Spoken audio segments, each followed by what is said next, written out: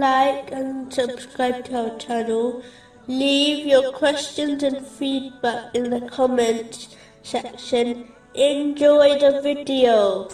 Moving on to chapter 17, verse 105. And with the truth we have sent the Quran down, and with the truth it has descended, and we have not sent you, O Muhammad, except as a bringer of good tidings and a warner. The Holy Quran only guides one to the truth if they fulfill the three aspects of it. The lowest aspect is reciting the Holy Quran correctly.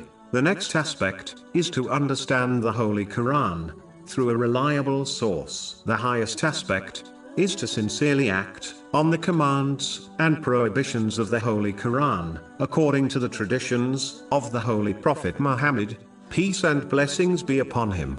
These stages are important to fulfill, as a Muslim will only be guided to the truth through them. The previous divine books were revealed by Allah, the Exalted, but as the people failed to fulfill the three aspects of these divine books, they failed to obtain the true path, which leads to pleasure of Allah, the Exalted, and ultimately, to paradise. If Muslims follow in their footsteps, by not fulfilling the three aspects of the Holy Quran, they may well share their fate in the hereafter. This verse also indicates the importance of implementing the teachings of Islam, as glad tidings and warnings only benefit the person who acts on them.